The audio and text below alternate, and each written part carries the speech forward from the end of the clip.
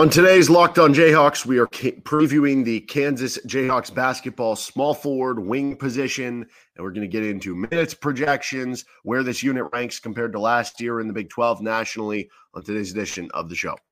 You are Locked On Jayhawks, your daily podcast on the Kansas Jayhawks, part of the Locked On Podcast Network, your team every day.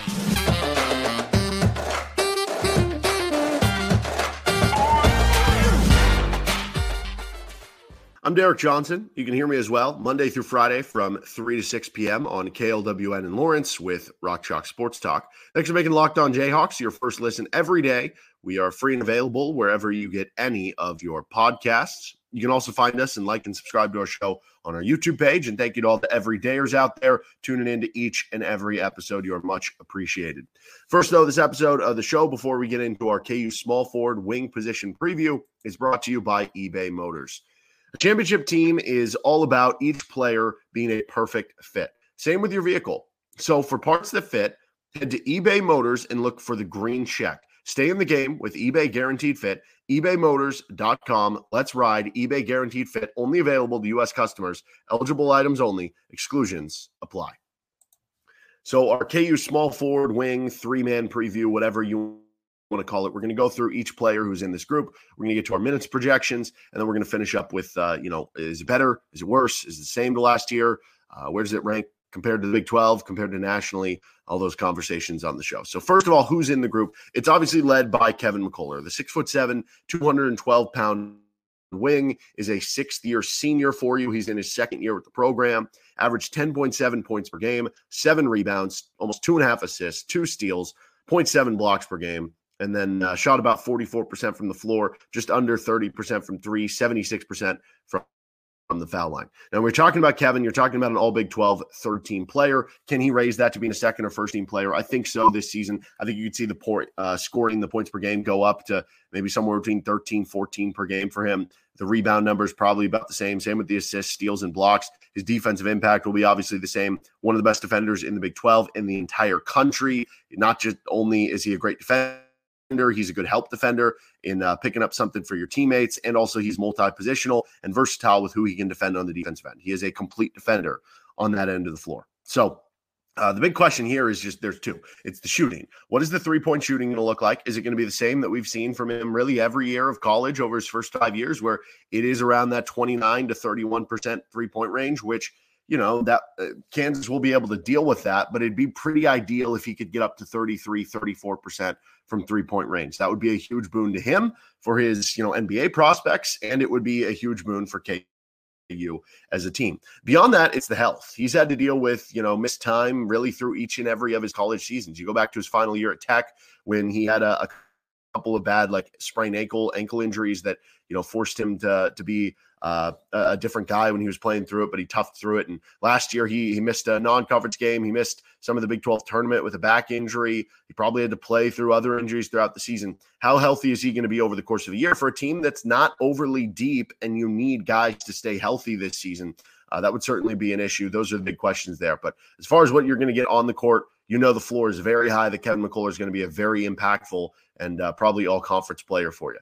Then you have Nick Timberlake. He's another sixth-year senior, so a lot of experience at this position, albeit not all of it coming at Kansas. In fact, the majority not coming at Kansas. But he's a 6'4", 195-pound guard, maybe more of a traditional true shooting guard, given Kansas's lack of depth, though, and also that they'll probably play lineups with DeJuan Harris and Elmarko Jackson. That could slide Nick Timberlake at certain times to the 3 spot. He's a transfer from Towson. Shot 41.6% from 3, 17.7 points per game, 3.9 rebounds, 2.4 assists, 45.5% from the field, that nearly 42% from 3, and almost 85% at the free throw line. Make no mistake, this guy is a knockdown shooter. Now, as far as his transition, though, you're going up in a level. He struggled at times defensively at Towson. I do think you're going to be asked to play a different role here at Kansas, where it is more of a spot-up shooter role. Maybe you have more energy to exert on the defensive end to be okay there. Now with the Arterio Morris news, it is even more important that Nick Timberlake becomes a guy on this team that's playing 20, 25 minutes a night and is giving you real impact minutes. And he needs to be aggressive shooting the ball. He needs to know that he is the top shooting option for KU. He needs to get up a high volume of three-point shots for this team to end up being successful, especially when you look at, where they're going to need the most impact is that three-point shooting, and you're kind of playing off a guy like Hunter Dickinson and trying to space the floor. He's going to be very important this year, whether he's playing at the 2 or the 3. Now, if Arterio Morris was cleared at some point and didn't end up, staying suspended, I would almost include Marco Jackson in this conversation, because hypothetically you could have like 3-guard lineups of DeJuan, Arterio, and Marco all playing next to each other, where Marco would technically be the 3. But at this point, I think it's probably irresponsible to include Arterio Morris in any rotation projected minutes. So for that reason, I'm not going to. And our next small forward then would be with Johnny Furphy. Furphy is a 202-pound guard / wing.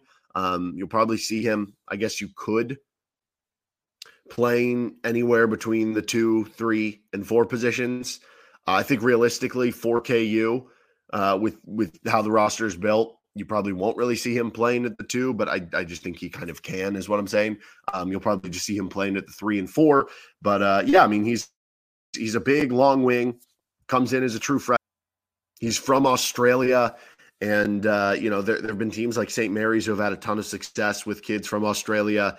There have been some Australian kids who have had a ton of success going straight to the NBA or, coming from there. So he was a late riser, obviously. He finished number 35 on the rankings for 24/7 Sports. He finished number 45 with the rankings for On3. Somebody who's seen as a really good athlete. You watch some of his highlights. He's throwing down dunks, plays with maybe a bit of a mean streak to him, like in a good way. That he's aggressive out there and stuff. And also he's seen as being a good shooter, but I think there were some comments that have been made from Bill Self. I think it was in the College Basketball Almanac that, he's a good shooter, but how good of a shooter can he be, basically, to where, if he's a good shooter, if he's shooting 34, 35% his true freshman year, which typically that's good for a true freshman, that's going to be solid. But for him to make a big impact in year 1, especially with what this Kansas team needs, do you need that Christian Brown type freshman season at KU, where Christian Brown was playing 18 minutes a game and was playing a much different role than he played his next 2 years at Kansas, but was a spot-up, knockdown shooter for KU, and that's one of the big things that he provided, and basically just being like a 3-and-D wing. Can Johnny Furphy be that? We'll see. Then I think as your kind of emergency 3-man, you have Jamari McDowell. I do believe the idea was to redshirt Jamari McDowell. That was before the Arterio Morris news. Now with that, you have one less possible scholarship player, one less guard player. I'm assuming that that would not be the case now this year for McDowell. He's a 6'4", 180-pound guard, true freshman, ranks number 88 with 24/7 Sports rankings, number 95 on Rivals, and number 100 with On3. So he is kind of a shooting guard, small forward prospect. I mean, at times, maybe he can even handle the ball for you as a point guard, but realistically more of a 2-3 man. He is kind of your, okay, if there was an injury, let's say Kevin McCullar rolled an ankle and was out a game, then all of a sudden maybe you're like, okay, either Nick Timberlake, maybe you start DeJuan next to Marco next to Nick Timberlake, and then Johnny Furphy is going to get some more minutes coming off the bench, and Jamar McDowell is going to have a role that game playing, 10 minutes per game or something like that. Maybe that would be kind of how you handle that. So those are the guys that are in the group here at the 3 position. I guess hypothetically you could play a jumbo lineup, KJ at the 3, Parker Brown at the 4, Hunter Dickinson at the 5. I do not expect to see that all season long, but I guess if you really had to do something crazy with injuries, I guess that would be the way to go. All right, let's continue on with our minutes projection of this position and how this group sits compared to last year in the Big 12, nationally, all those conversations. First, though, this episode of the show is brought to you by DoorDash. Love the convenience of getting what you want right to your door? With DoorDash grocery delivery, you can stock up for the week or order last-minute cravings conveniently. Your trusted DoorDash delivery not only brings you your restaurant favorites, but you can also now get groceries delivered to your home, so you don't have to worry about getting up. And obviously, you're watching sports. You might be watching the KU-Texas game this Saturday. You might be like, I don't really want to make any food, or I don't really want to go out anywhere. I want to just stay home and watch the game. We'll order some food off DoorDash, and you can get 50% off your first DoorDash order up to a $20 value when you use code LOCKEDONCollege at checkout. Limited time offer, terms apply. That's 50% off up to $20, no minimum subtotal, and zero delivery fees on your first order when you download the DoorDash app in the App Store and enter code LOCKEDONCollege. Don't forget, that's code LOCKEDONCollege for 50% off your first order with DoorDash. On to our minutes projections for the small forward wing position for KU. So we already did our four-man preview, and there we had Kevin McCullar, I believe, getting 12 minutes per game. So I'm giving him 20 minutes per game at the small forward spot. So that combined with the four-man position gives him 32 total minutes per game. Last 29.8 or something like that. Could it be the same at like 30 to try to keep him healthy? Yeah, it could, but coming back for year two, maybe a slight bump. So I'm going to get it up to 32. And obviously, you expect those 32 minutes to be an impactful 32 minutes and a good 32 minutes for Kevin McCullar. Then we're going to give 5 minutes out to Nick Timberlake. This isn't a ton there, but I have him getting the rest of his minutes at the 2, which we'll get to our preview of the shooting guard, the 2-man spot next week. Because that's the one that obviously has been kind of most fluid with the Arterio Morris stuff. Basically, though, Timberlake would be playing at the 3 for like a handful of minutes whenever KU wants to play Elmarko next to DeJuan with a shooter out there and Nick Timberlake as opposed to Elmarko next to DeJuan and Kevin. So handful of minutes for Nick Timberlake there at the 3, and that leaves you with 15 minutes left. I have the rest of the 15 going to Johnny Furphy. Now, as we talked about with the 4 spot, it's possible that Furphy could give you 5 minutes per game at the 4. You compare his size to Svi Mykhailiuk, and it is kind of similar. Like Furphy is even longer than Mykhailiuk was, but the weight is pretty similar, and you were able to get away with that. Now, that was obviously with a upperclassman Svi and a Svi who was one of the greatest shooters in KU basketball or Bill Self history, right? So Johnny Furphy, you don't know how that works out, but could he play a handful of minutes there and then maybe 10 at 3 or maybe more of his minutes? I don't know, whatever. But I think 15 minutes per game, like for Johnny Furphy, that's just what I'm going to go with right now. This to me feels like the ultimate wild card, X factor, question mark, whatever you want to talk about just how much is Johnny Furphy going to play. So I have him getting 15 minutes here, all at the 3 position, but you could convince me that it's going to be only spot minutes here or there, that you could just jack up Kevin McCullar's minutes. You could bring up Nick Timberlake, Marco Jackson, and KJ Adams' minutes. Actively, it drowns out those minutes that Johnny Furphy could get. That, could happen because as much as we heard a lot of good things and high praise about Johnny Furphy, all that was before he actually arrived. And you're coming into a new country. Sometimes it takes time. You're in a new system. Bill Self system can be hard to learn for freshmen. Like maybe it takes another year for Furphy to put it all together, or maybe he hits the ground running this year. I don't know. Could this be 8 to 10 minutes too, where it's your rotational player, but it's, on less of an end than the 15 minutes per game? Yeah, that could happen. Could this be even higher? Could this be because of KU's lack of depth? Could he get 20, 25 minutes per game if he does hit? For what it's worth, I talked about the Christian Brown comparison, which we heard a lot about during the Puerto Rico trip. Christian Brown, his freshman year, averaged 18 minutes per game. That was on the best team in the country. Played 18 minutes per game as basically a 3-and-D wing. Okay, well, could Johnny Furphy play 18 to 20 minutes per game in that scenario on a team that's not overly deep? Yeah, I guess that could happen too. So this is a complete unknown for me about how many minutes per game Johnny Furphy is going to play. You can basically convince me anywhere from 5 to 22 minutes per game. And because of that, I'm going to kind of split the difference a little bit. I'm going to be a little bit on the higher side, 15 minutes per game. And I will not be surprised if this one ends up being wrong kind of one way or another. And again, the way that would go about is if Nick Timberlake ends up being a 30-minute per game guy instead of being somebody in the 20s that I've projected, or Marco Jackson ends up being in the high 20s, 30 range as well. And then you're moving Nick Timberlake more minutes at the 3, or Kevin McCullar ends up being a 34, 35 minute per game guy. That could shave off some minutes. KJ Adams ends up being, instead of the 28 minutes that I had him projected, being a 30, 32 minute per game guy where there's less minutes at the 4. Now Kevin's playing even more of his minutes at the 3, right? There's a lot of different ways that you can kind of reorganize some of these minutes. These are just meant to be kind of a guideline more than anything else. We're going to get on to where does this position group rank in the Big 12 nationally compared to last year, all that and more to finish off this episode of Locked On Jayhawks. This episode of the show is brought to you by Jayhawks Medical. Don't be caught unprepared. The Jayhawks case provides 5 life-saving antibiotics for emergency use. All it takes to get a Jayhawks case is to fill out a simple online form, and in some cases, jump on a quick call with one of their board certified. Get ongoing care from their physicians on any treatment-related questions. Doctor-created, doctor-recommended.